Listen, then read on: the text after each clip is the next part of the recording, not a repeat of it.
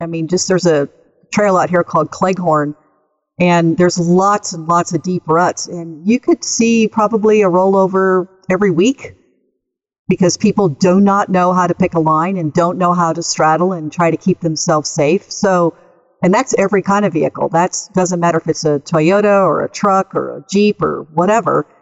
You know, that happens all the time. So yes, I do believe some of that can be driver influenced. I'm Tony, and welcome to the Jeep Talk Show, the premier show for Jeep enthusiasts and hardcore off-roaders. Whether you're new to the Jeep world or a seasoned Jeeper, we've got you covered with the latest news, tips, and advice to help you get the most out of your Jeep. On tonight's episode, we're going to be talking about Wrangler Safety Rating. This is an older story, but I think it's still relevant today because you always run across somebody that they don't know much about Jeeps. They may remember a little something way back when. I think the CJs had an issue about rolling over, tipping over in accidents and stuff, and I think that's one of the reasons why the YJs came out. But I think it's a good thing for us to talk about, and some people out there may not know, and they may be concerned about the safety of Wranglers. In Newbie Nuggets, Wendy shares some things to always have in your Jeep. And except when you're crossing into Mexico, you don't want to have any ammo in there. There are some things you don't want, yes. Well, you know. Doesn't matter whether you have a gun or not. You just don't want to have the ammo in there. In Fabricating Frenzy with Larry, why a 14 bolt? I'm glad you're doing this, Larry. I've often wondered that same thing. Why a 14 bolt? Why not 13 and a half? I mean, why does it have 12. To be 14? Or 12? Yeah, maybe 15. It'd be better, right? And then our must-have stuff for your Jeep, brown dog motor mounts. If you know, you know. If you don't, you're going to be happy you found out. I like that. I didn't even write that. Are you ready? It's time for the Jeep Talk Show with hosts Tony, Josh, Wendy, and Chuck. Well, howdy, it's Wendy, and on this episode, I'm going to give you a list. No, not a New Year's resolution list. This list is for your Jeep. Oh, Mom, I don't want to clean up my room. Hi, it's Larry. Hi, it's Larry, and why do you want tons? It sounds like they're really heavy. I don't know. That'll be another thing I'll ask you about. Why do they call it tons? All right, Wrangler Safety Rating.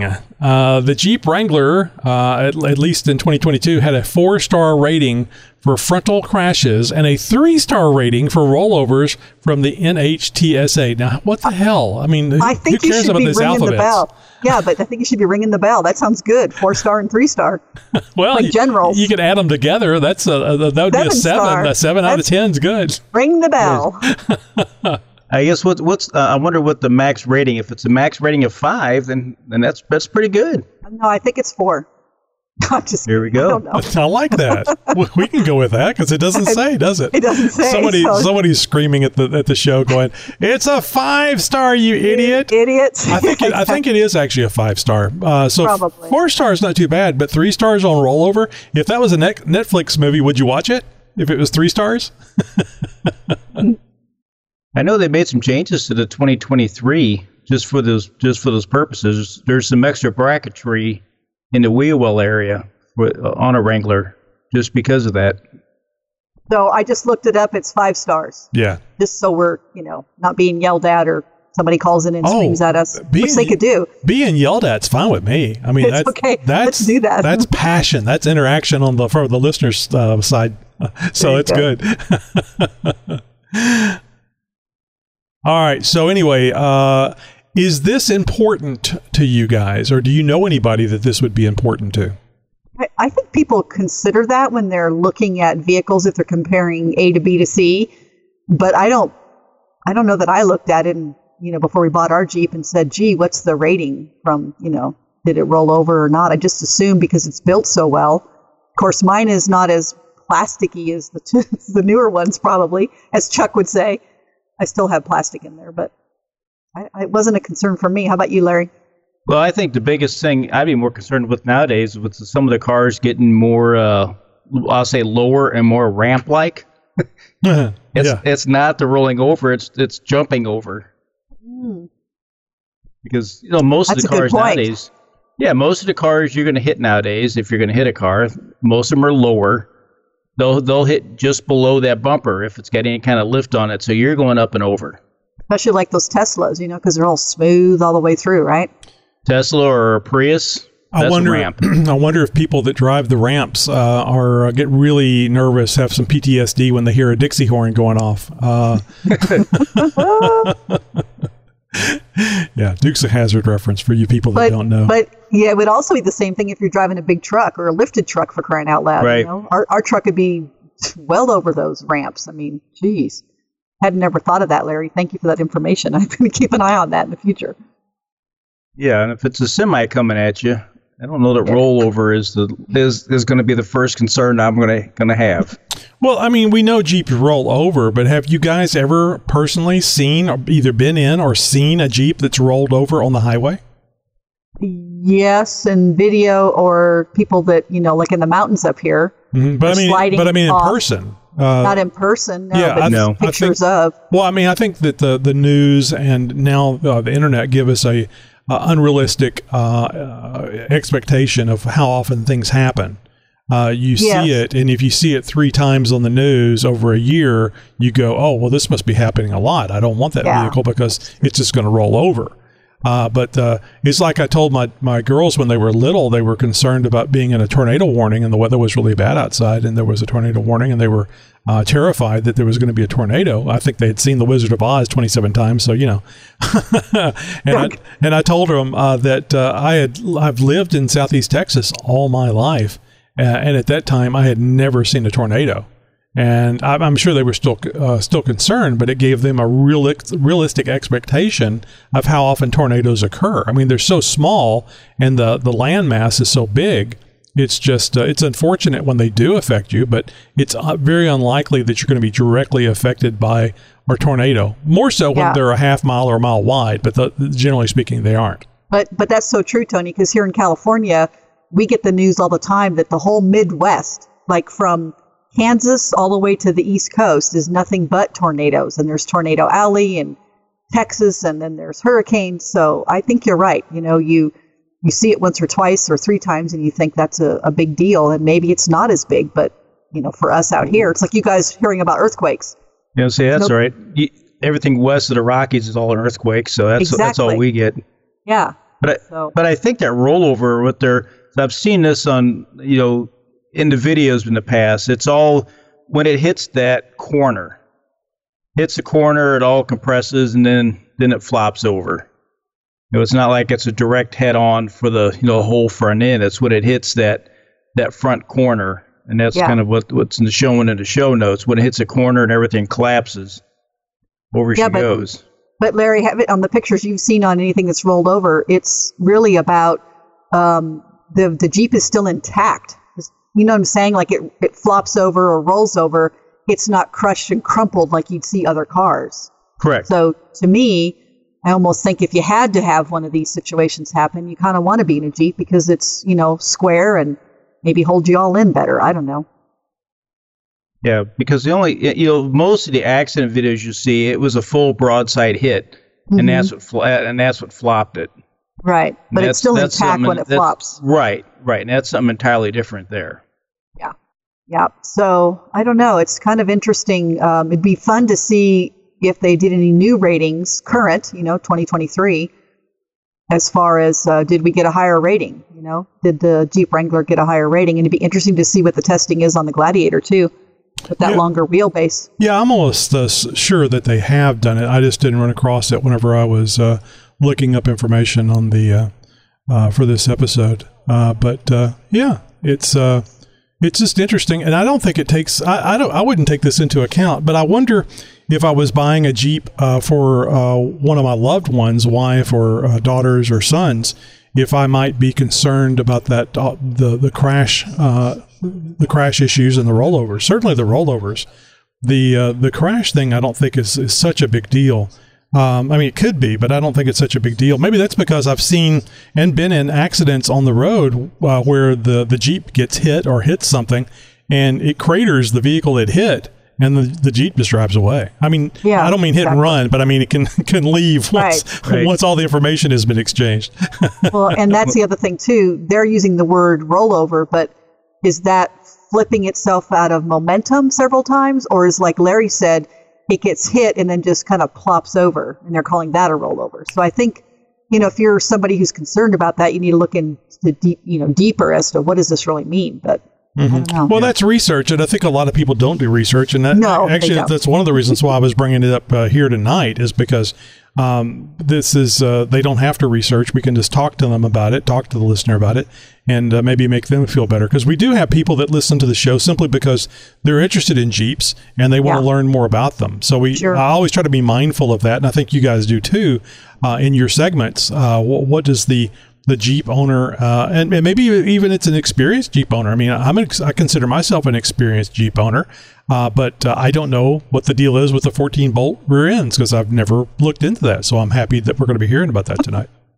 Well, one thing about it, the Jeep's on its side in the middle of the intersection. A group of Jeepers show up, flip it right back over, and they drive it off. One person's got the winch line, the other person's pulling spark plugs, and I was going to say, remove the spark plugs, turn it over a few times. We're good. Yeah. They take it to the car wash and get rid of all the crap that came out of those cylinders. Yeah. Yeah, that is a nice thing. It was so funny. My wife and I went.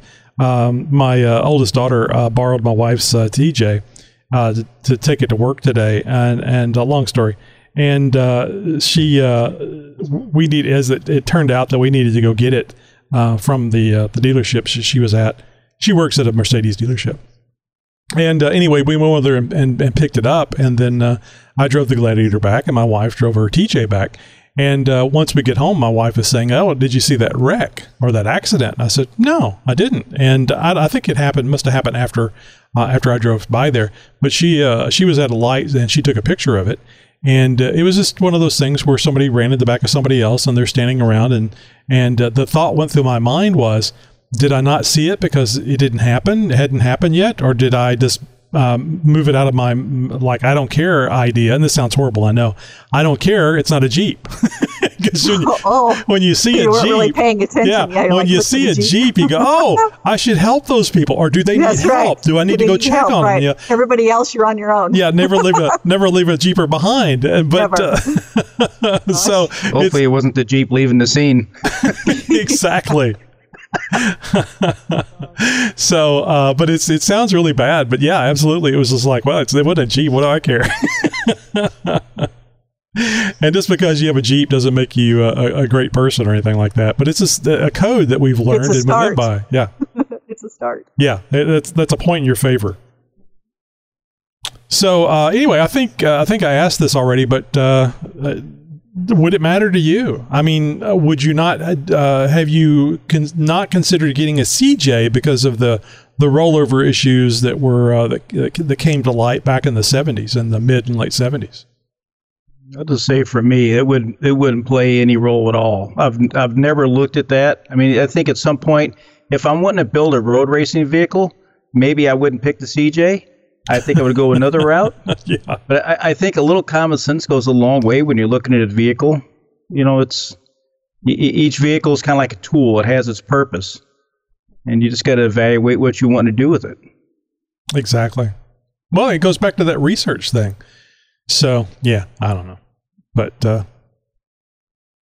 doesn't bother me at all. But I'm sold on Jeeps. I mean, there'll be people talking about GMC or Chevrolet pickups or Ford pickups, and I'm just not interested. I don't care. I mean, if I was looking for a tow vehicle, maybe. Of course, if I was looking for a tow vehicle, it'd be a Ram or a Ford. It probably would be a Ford if I could afford it, and I'm more likely to be able to afford a Dodge Ram. But, yeah, so...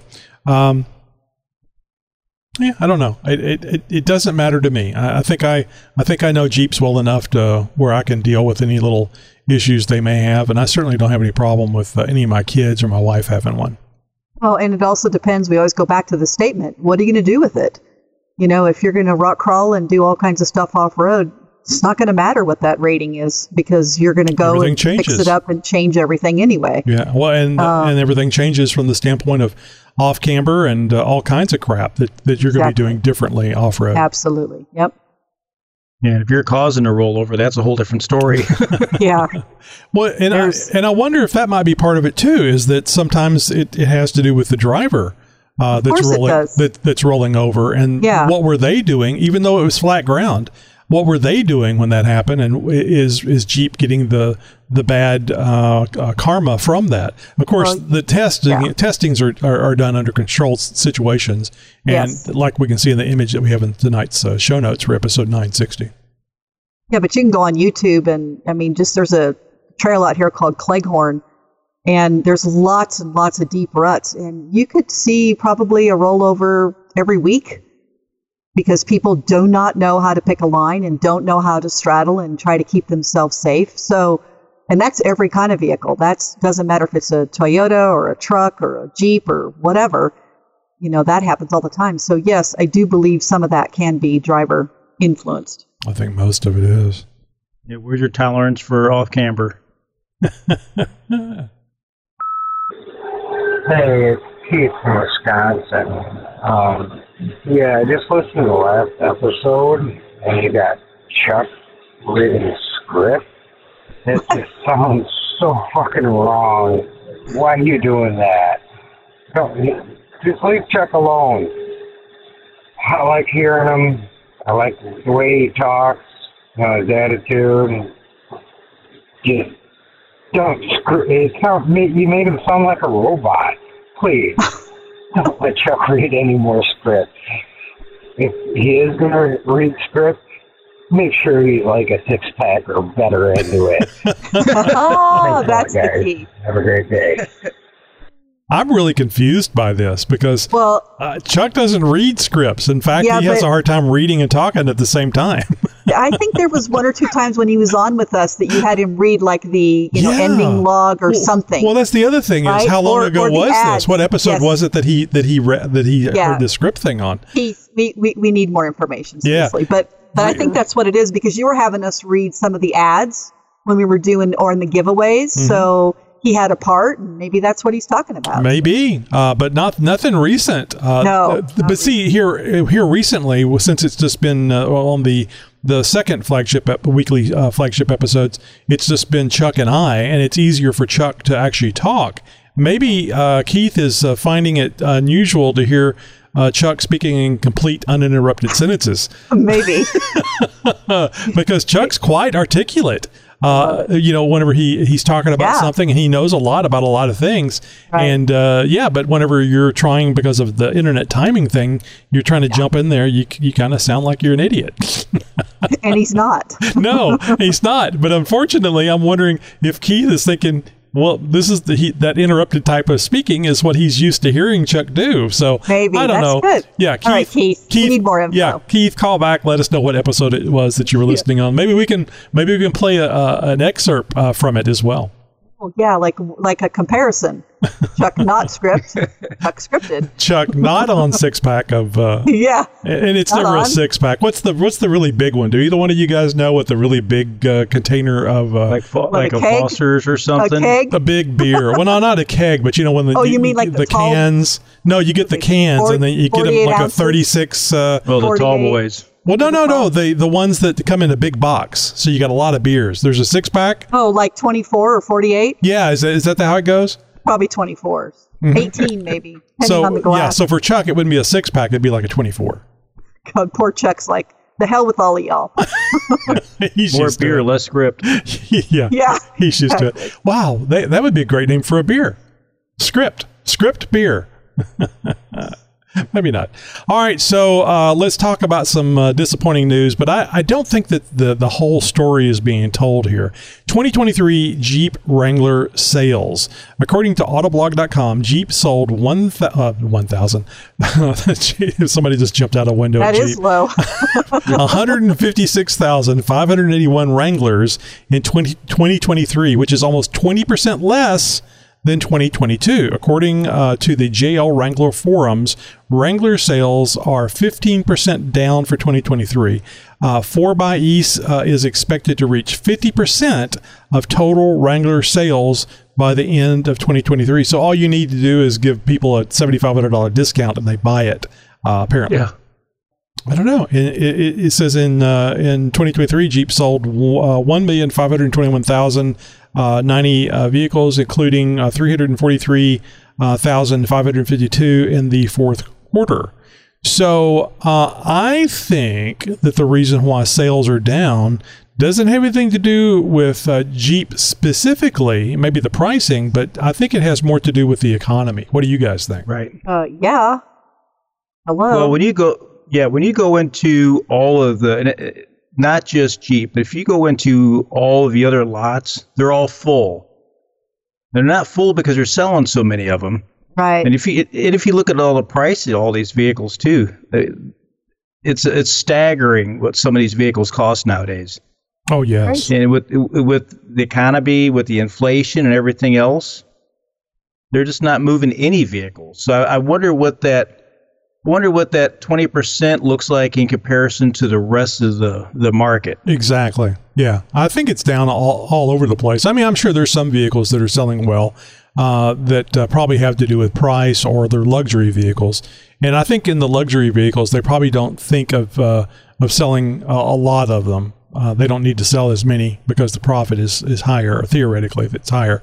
Well, Larry, I was talking to Chris today. I think he was driving home from work, and he was talking to me about some potential clutch issues he was having. And and I told him, I said, what was it? I said that Larry's vehicle, his JLU has 170 something thousand miles on it. And I think you're still on the same clutch. And I think Chris corrected me. Have you changed clutches? No, it's on the same clutch. So I've got 130 on mine. I think it's Chris with 170. Yeah, okay, I was remembering wrong. Anyway, but he said that you had 177,000, and you were hoping that. No, I'm sorry, I'm thinking about somebody else. Never mind. But anyway, the point I was trying to get to is that I said, well, but I don't think Larry's going to be having to do any repairs to his GLU because he's getting ready to buy a Gladiator. Well, I sure have been kicking it around. Wow. The Gladiator is just like the rest of them. There are a ton of them out there, and those prices continue to fall to the point to where, I keep looking for a manual, and I'm finding manuals out there now at $40,000 for a Ruby with tow package. My God. Yeah, they're not abundant, but I don't have to look hard to find all you need is one. The problem is going to be finding a red one because those things go really quick. Yeah, no, don't even worry about that. Yeah. If you step up to 43. Ooh, red Jeeps are sexy. Yeah. Oh, here we go. Now, the automatics are sitting around 48, 49. Oh, that's interesting. Well, so the bad PR on the standard stuff must be causing the price to be lower, you think? Well, yeah. Well, they're almost always, I'm going to say, usually they're about 3,000 to 5,000 cheaper, but they're substantially cheaper right now. When you can buy a Ruby Gladiator for 40, I mean, they're not moving at all, I don't think. So you have a bunch of crap in the back of your JLU. You had to change the coil springs to get extra lift just to flatten that thing out, to level out your Jeep. I don't know if I like the way you stated that. I was just going to say, what the hell? But I got to ask, what are you going to do with all that stuff that's in the back of your Jeep if you get a Gladiator? I mean, I know it has a bed, but he's going to get a cover for it. He's going to put all the stuff in and organize it just like a regular Jeep. You got to lock it up. You can't have that thing just laying there. Yeah, but that's like you have the top on it. You can lock that top. No, I can't. It's cloth. Well, there's the kind of the area that I'm struggling with. I like that area behind the seat that you can keep inside, all covered and everything and locked up. Well, even with the soft top, it's only pseudo locked up anyway. But I really like that covered area, and I don't know yet if I want to go to the truck bed where I have to put a locking cover over it to put stuff in there so it doesn't grow legs. But I've drove trucks my whole life, so it's not like it would be the first time I've ever done that. Yeah, you've dealt with the worrying about it, is what you're saying. Yeah. So I was thinking you were going to be looking at, what is it, Decked, the Decked.com site where they have the trays that slide in and slide out, and those are lockable. That's awesome. That would be nice. Yeah, but I don't know if that's why I was asking. I didn't know if you were thinking about something along those lines. Of course, people build them out of wood. Decked has a really nice system that we did an interview with them a while back, and I think that's the only Jeep product they have is for the Gladiator. And that's kind of neat because now you don't even have to crawl around. You can just pull the whole tray out and go to the area. Yeah, go to the area where you're trying to get stuff. Anyway, I know there's a way of doing it, but my God, that's a hell of a price, Larry. Oh yeah. So when you going to pick it up? Well, I got to get mine. Mine's at the dealer still. Getting some oil leaks fixed. That's right. They were supposed to buy 2 of something to replace, so they only bought 1 of something, right? I didn't read the detail. Yeah. So, it's under warranty, so I'm going to let them do that. But, when it comes back, you just never know. My only 2 big rubs are, I don't know if I want to start to build over again, because I know. That's the rough part, especially with all the stuff that you've done. And while it's all great content for the YouTube channel, I also don't know if I'm figuring an extra $20,000 I got to pay taxes on if I trade it in. And, I've said before where I'm at, it's almost a 10% bill. Well, you could get a Gladiator and move it at the same time. Nobody tells you to stay where you are. Exactly. The divorce lawyer would be very expensive. Well, if you get a rooftop tent mount for there, then now he has a place to live. He has a place to live.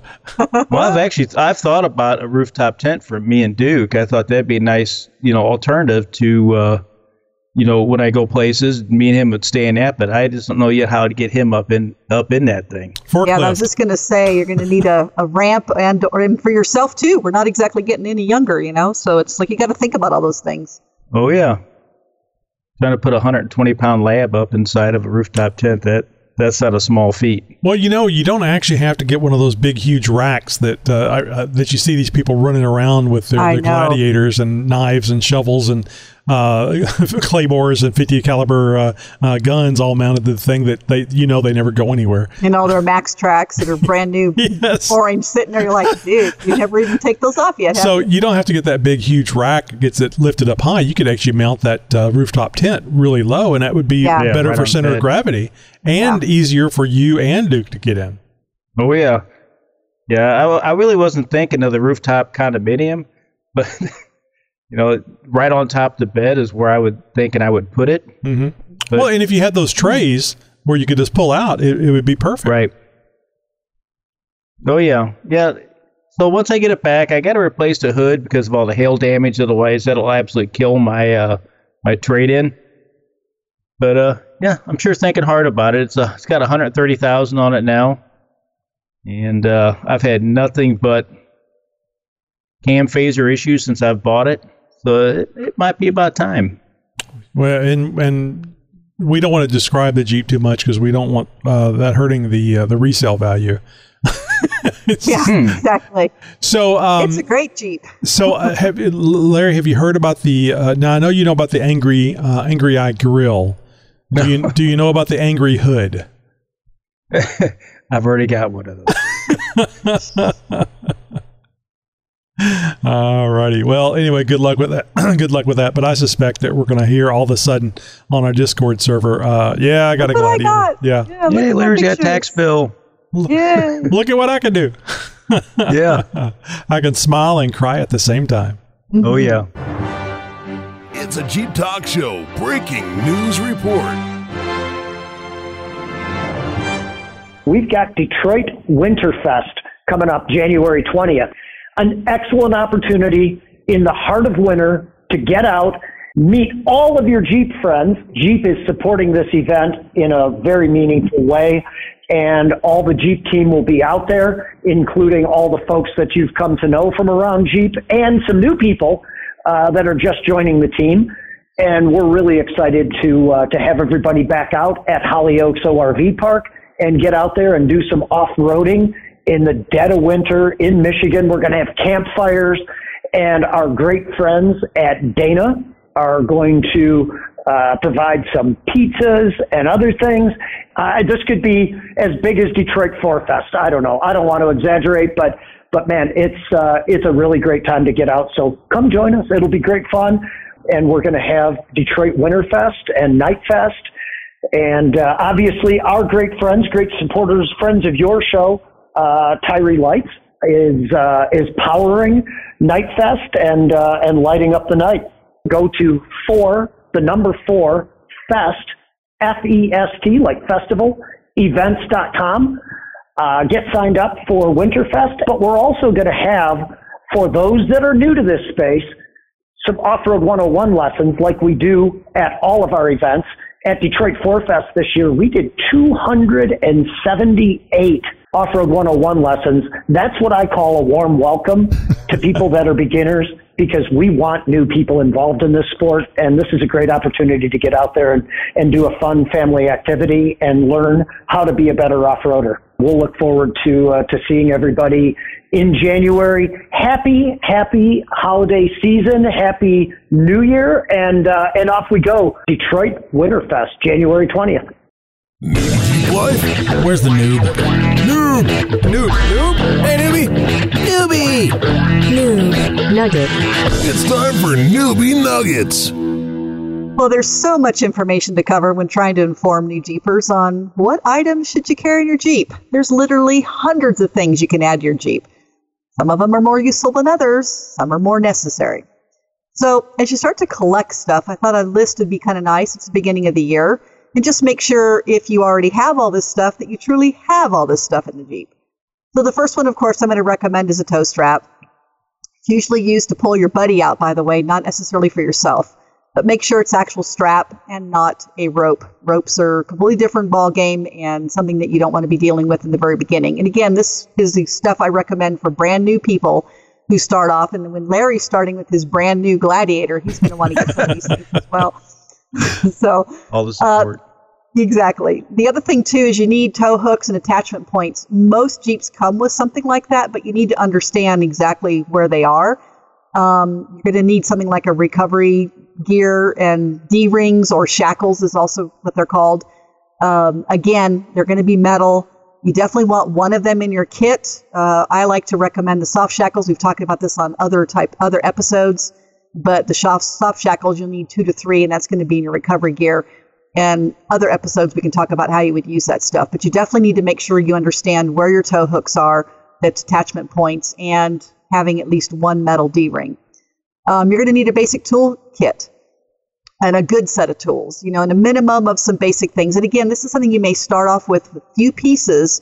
As you wheel more, you're going to be adding things in there like a wrench, pliers, vice grips. But you also need some other types of things like I call trail hack, like duct tape and baling wire and zip ties. Ratchet tie-down straps are huge, and self-sealing silicone tape that was always Josh's favorite. But those are things that you're going to be putting together as a kit. I do recommend that you have one bag for a lot of this stuff in the beginning, and then as you expand, you end up with 2 or 3 different bags. Maybe all your metal pieces like wrenches and screwdrivers are in one thing, and all your little tiny nuts and bolts are in another bag. But it is amazing how many basic trail hacks we could do and mend on a trail just to get you off the trail. So those are things that you're going to be, as you start to wheel more, you're going to definitely want to get that basic toolkit together. First aid kit is huge. We've talked about this on other episodes as well, but you need to know what is in there and how to use all that stuff. And it's not just a few Band-Aids, guys. You need to have more of a heavier duty first aid kit. Super easy to slip and fall, especially if the terrain you're wheeling on has rocks or slippery, silt, mud even. Water can be slippery, so ice, snow, another thing on that too. But nice first aid kit, and double check that on a regular basis. So if you have one in the Jeep and you've wheeled all year last year, make sure that you're checking that and replenishing the Band-Aids or any type of creams or things that you might need. Fire extinguisher, definitely recommended. Most official runs, these are ones that are organized by groups, usually require one on board. And we're not talking the little tiny guy. Spend the money and get a bigger one, because the little one's not going to put out an engine fire. And also, where are you going to store it? A lot of people just throw it in the Jeep. Well, get it up on a pillar or someplace that makes it easy for you to get to it, makes it easily accessible. Some sort of communication's important. GMRS, we talked a lot about that. Ham radio is another one. GMRS radios are pretty much the go-to nowadays. Nobody's really doing CBs anymore. Those of you that have ham license, your ham license, that's great. But in a group setting, most people aren't going to have that. They're just going to get that. You can pick up 2 of those on Amazon for around $50. So GMRS, you need a communication because your cell phone isn't probably going to work out there in the trails that you're on. And one of the other things I try to recommend is a trash bag. It usually hangs off the back of the Jeep. You got to pack it in and pack it out. We are big proponents here on the show of tread lightly, making sure that we're not littering. We're taking out all of our trash. In fact, most of us when we wheel are picking up other people's trash that we see. I like the kind of pouches that you can just attach to the back of your spare tire on the back. Really easy to keep the trash out of sight of the Jeep, store everything, and then when you get home, you can throw it away. A couple of other additional items, extra water on board, maybe some sunscreen, obviously toilet paper, and then most important, paper map of the area that you're in. Don't rely on your GPS and your phone for your mapping systems. They can fail. And then don't forget about staples for your dogs and or kids. What are they going to need that's going to be in there?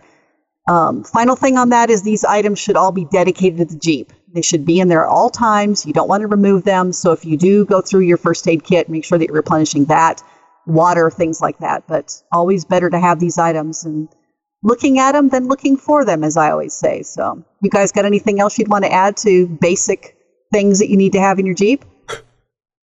Yeah, so that's a pretty good list, Wendy. The only thing I would add to that is when you're looking at the toolkits, most of the toolkit companies, most of them that put together, they do a really good job of leaving out the key ones that you need.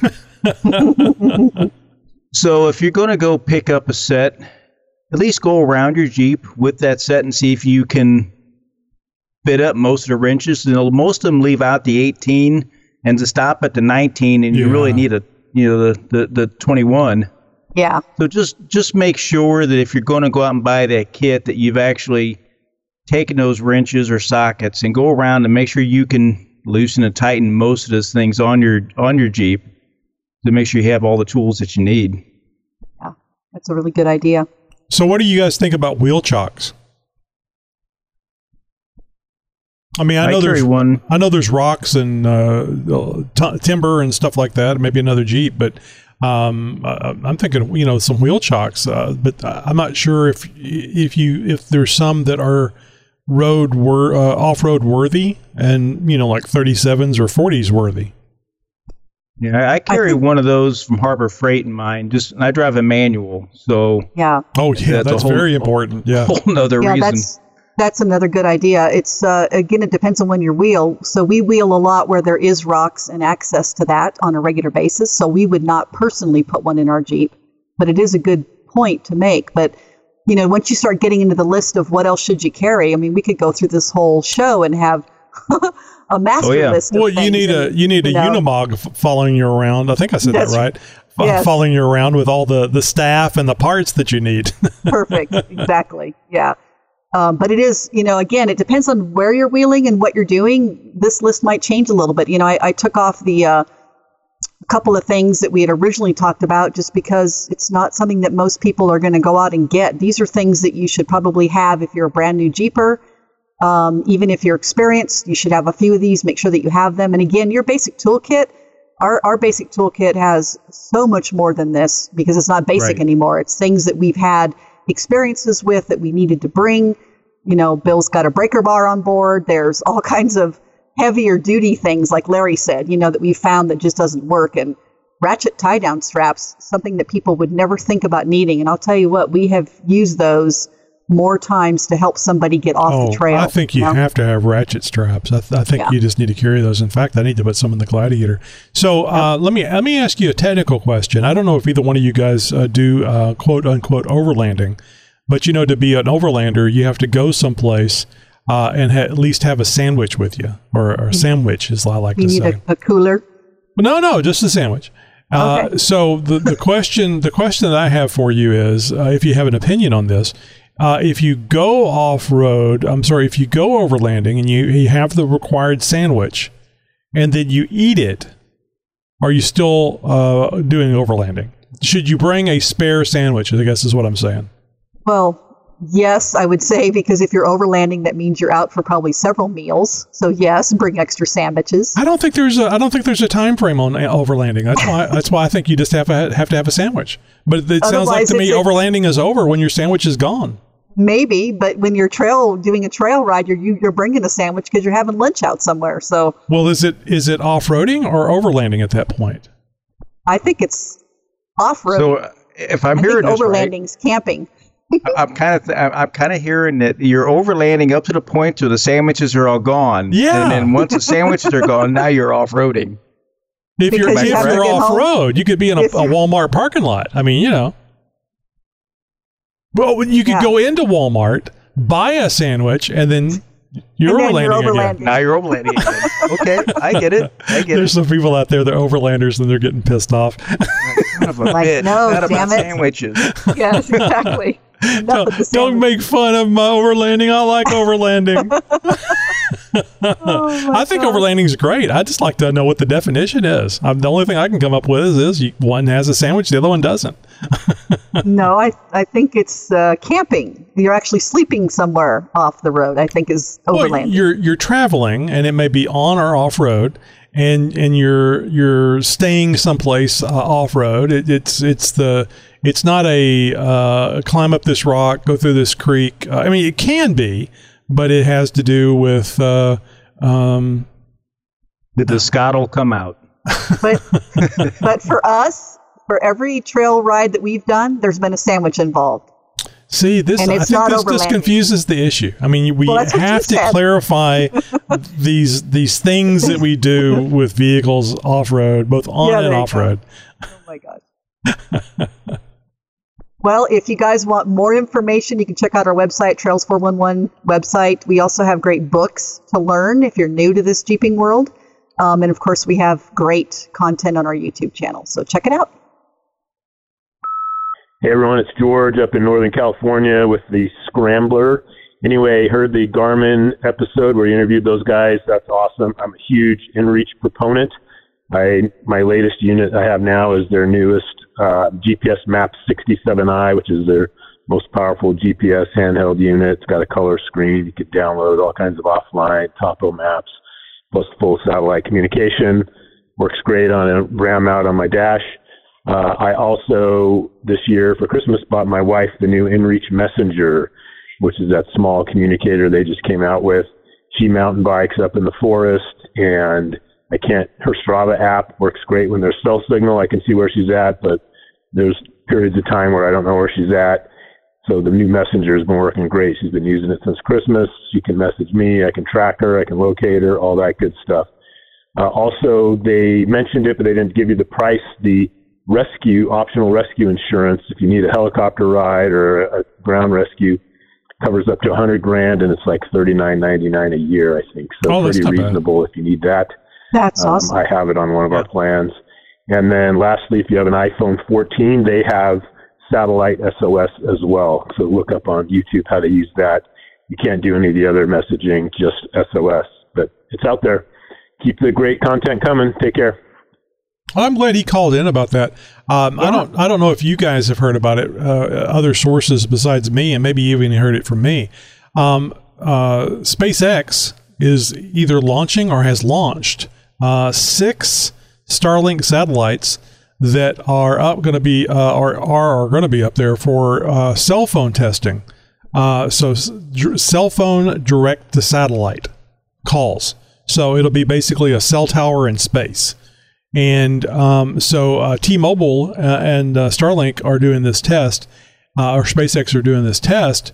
So pretty soon it'll start with texting, and then as more satellites get up there and there's more bandwidth available, then the actual phone calls will be available anywhere in the world, with the exception of the North Pole and the South Pole.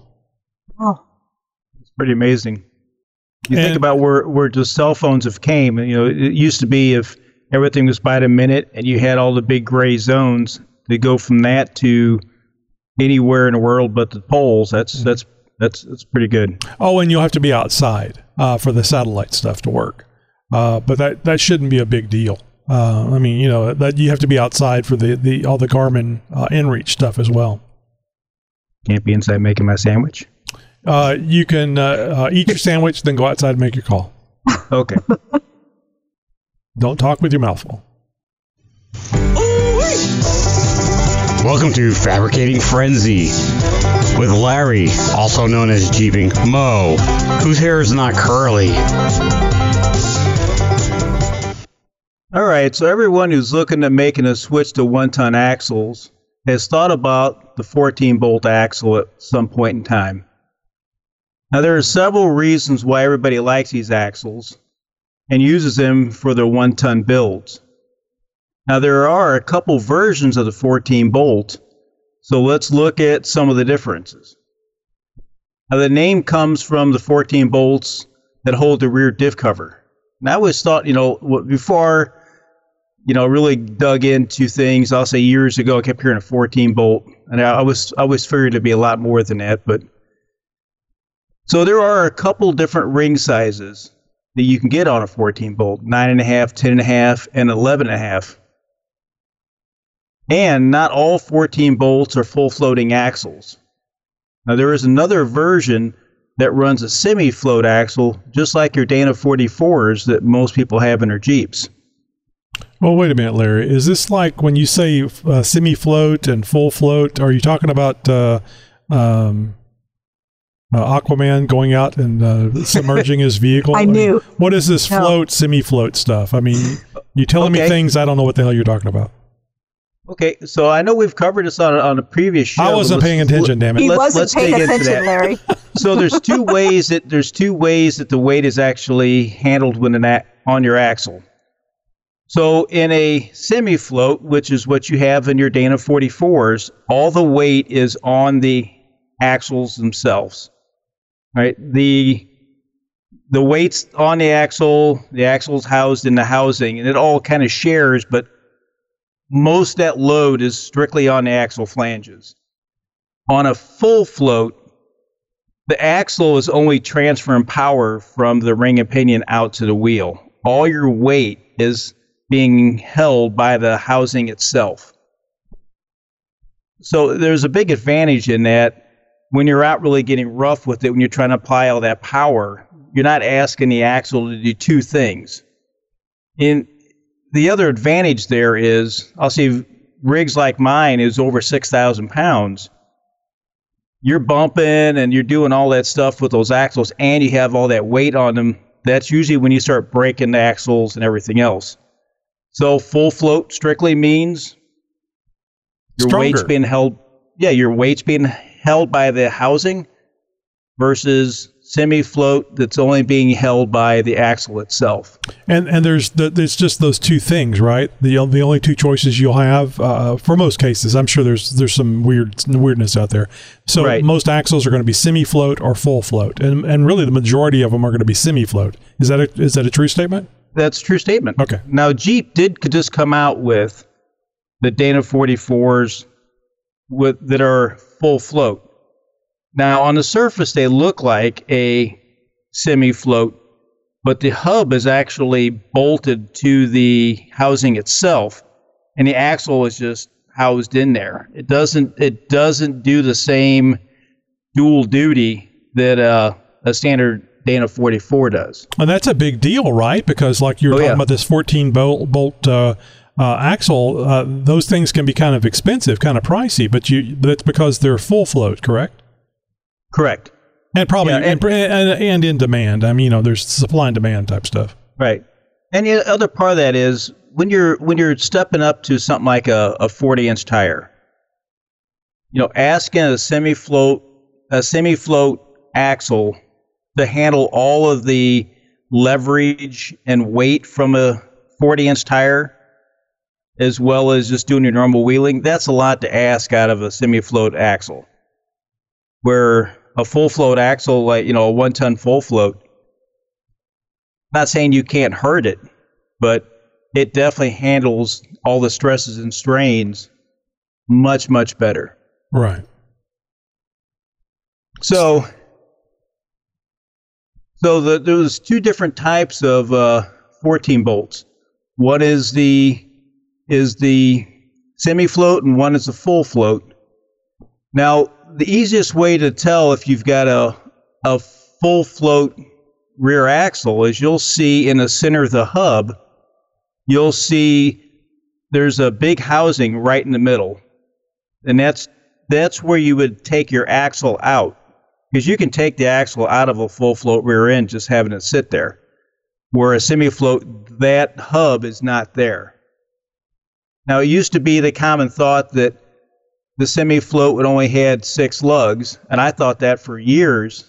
And when I was doing the research for this, I found that there was a few of them made with 8 lugs. So just make sure if you're looking at buying a 14-bolt, don't just go off of that. But you can tell by the big housing that's in the center of the wheel where you would actually take out the axle. Now, once again, easiest way to spot is that center hub. And then the other big difference is the diff cover, where the semi-float is more of an oval and the full float, well, it's not. You have to, if you do a little research or look up a full float 14-bolt, you'll see the housing difference in the rear. Now, it's also known as a corporate 14-bolt.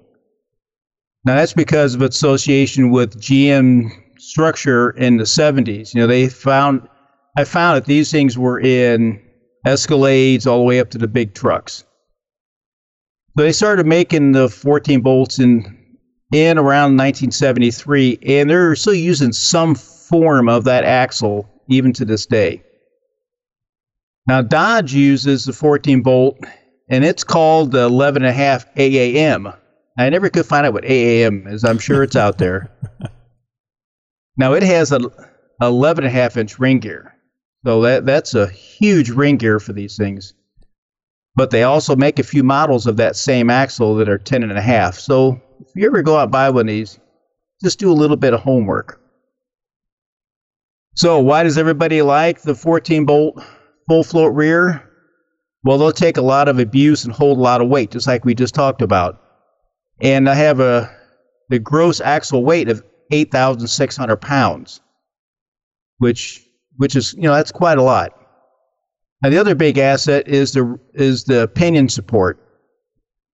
So the pinion is supported on both sides of the gear. So where most rear axles, even front axles, there's a bearing on the yoke side of the pinion, and under high horsepower or high load, that pinion can flex around a little bit. Well, 14-bolt has a shaft on the very end of the gear, and then that goes into a pilot bearing. So it's actually being held on both sides of the pinion, which makes it a very strong gear setup. Now, you can get some models of this with disc brakes, but most of the axles you'll find will be drum. Interesting. Yeah. Now, one thing about these, they're so widely used. To find a disc brake conversion, you don't have to look very far to find one. Oh, I could imagine, because that would be one of the, not necessarily a weakness, but if something is big and heavy and you're putting big and heavy tires on it, you might want to be able to stop as well. And drum will stop you, but not like disc. No, not at all. Now, that's a big, heavy monster, and it comes at a cost. That rear axle is 550 pounds. And compared to a Dana 44 at 140.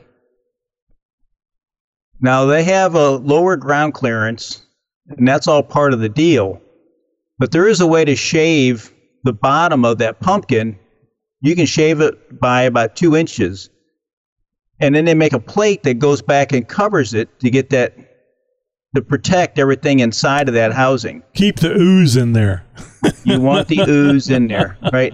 And that shave kit's a big deal, because when you put that big axle in, you lose 2 inches of ground clearance. Yeah. In that very center. Now, with all that, it is a sought-out axle for people looking to build their rig for off-road. and they really are not that hard to find. Just make sure you get the full float axle. We could easily take... Go ahead. I was just going to say, and with the larger ring and pinion, that also means you can go with a higher numerical gear set, correct? So that absolutely. You can get away with, if you're going to put really big tires and wheels on something, that's going to affect your overall gear ratio. So you have to balance that with the differential gears. And now you have something that has enough teeth or tooth penetration where it's more likely to stay together. So it's strength upon strength upon strength is I think what is one of the things that are most attractive about this. Oh, absolutely. And we could probably take the whole show and talk about nothing but the 14 bolt. It's just very easy to get all your information. You could type in 14 bolt and get a ton of information. So if you're looking at building one of these axles, just type in Chevy 14 bolt, and there is a ton of stuff out there, and we're always willing to help you here on the show as well. Excellent. Well, I appreciate you answering my questions, because I'm sure we have some new people out there, and I legitimately didn't know this stuff. So yeah, I like taking the opportunity to learn something new. From the mind of Nikki G. Hey, this is Nikki G, and on the episode after Christmas, where Josh called in and wished everybody Merry Christmas, which you're really early for it, Josh. Most people wait till around at least Thanksgiving to start wishing people happy holidays. And I enjoyed hearing from you, Josh, but I said it before and I'll say it again. Leave the funny stuff to us professionals. I don't want to hear bad jokes like 2 blood cells fell in love. Yeah, it was all in vain. Oh. We want to hear quality jokes like Walmart had a sale on paddles. Yeah, it was a real ordeal. All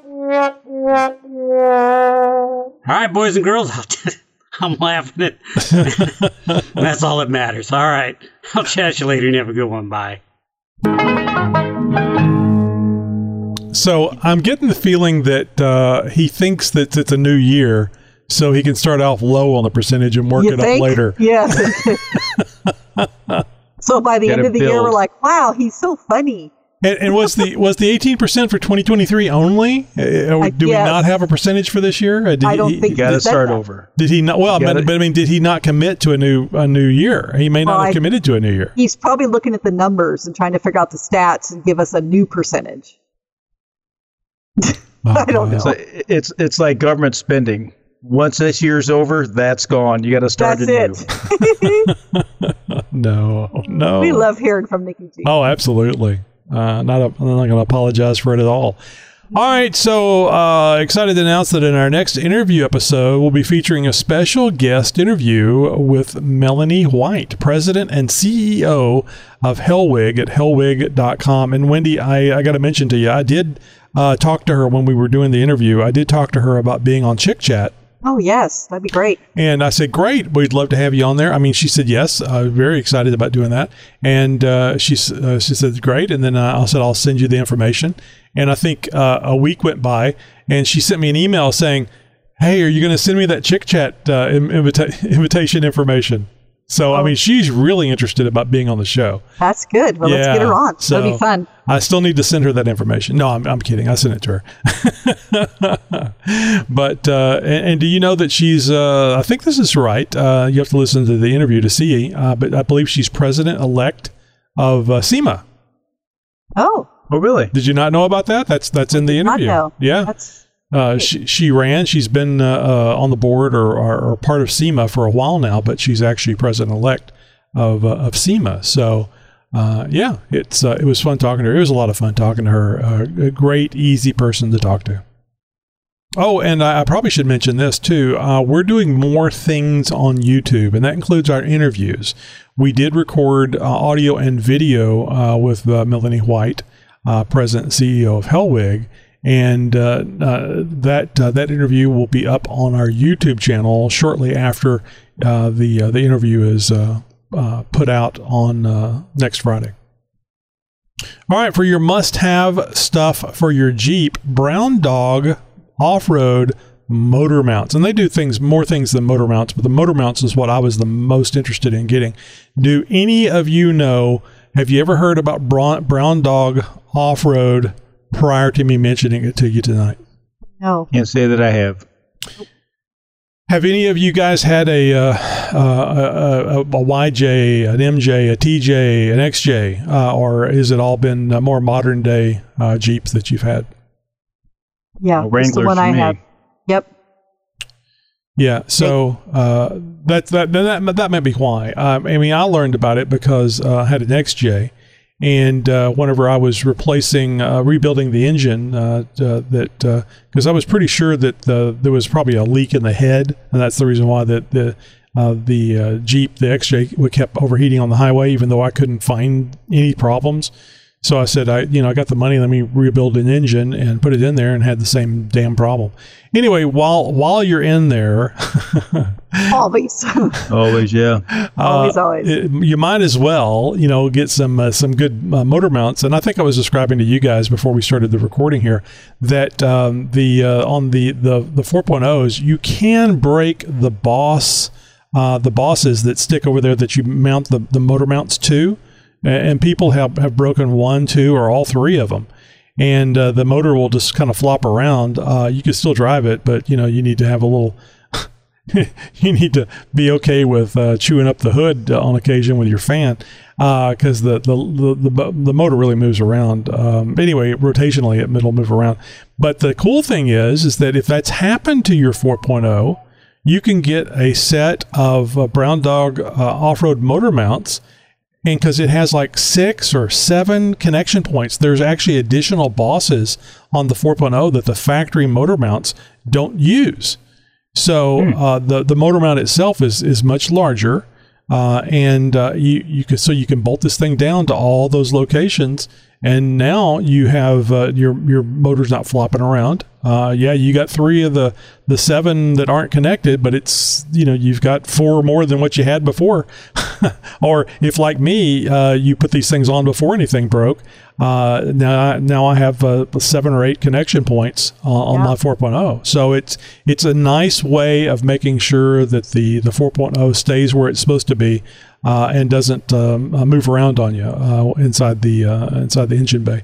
So again, this is available. The motor mounts are available for the YJ, the TJ, the XJ, the MJ, and for the engines, and it depends on the model, but the 2.8, the 2.5, the 2.4, and the 4.0 available for all of those. So just go over to Brown Dog. You know what? I was doing this research and I didn't write down the link. It is browndogendustries.com, and we will have that in the show notes for this episode in case you didn't write it down, or you just want to go back and find it in the show notes. Episode 960, browndogendustries.com. We have an interview with a gentleman who is such a long time ago, I've forgotten his name. So you can always go to jeeptalkshow.com and just do a search for Brown Dog, and you'll find that interview. He had a lot of good things to say. Been trying to get him back on the show, but I think he learned his lesson, just have been on once.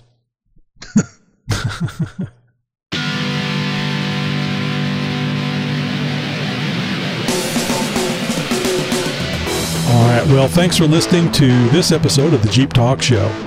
If you've enjoyed the show, please leave us a rating and review on your favorite podcast platform. I'd like to know what your favorite podcast platform is. Did you guys know that the Google podcast thing is going away? No, I didn't know that. Yeah, I think it's April or something like that. It's no longer going to be there, so you're not going to be able to listen to the podcast on Google Podcast anymore. But anyway, there's lots of places that you can listen. So also don't forget to follow us on social media. I like saying it. I'll say it again. Instagram, a great place to follow us, and sign up for our email newsletter to stay up to date on the latest news, Jeeps, and events. Finally, if you have any questions or ideas for future episodes, we'd love to hear from you. Go to jeeptalkshow.com/contact to find multiple ways to contact us, and that includes reaching out to Larry for ideas for Fabricating Frenzy, and Wendy for her Newbie Nuggets. Hey, thanks again for listening, and we'll see you on the next Jeep Talk Show episode. Broadcasting since 2010.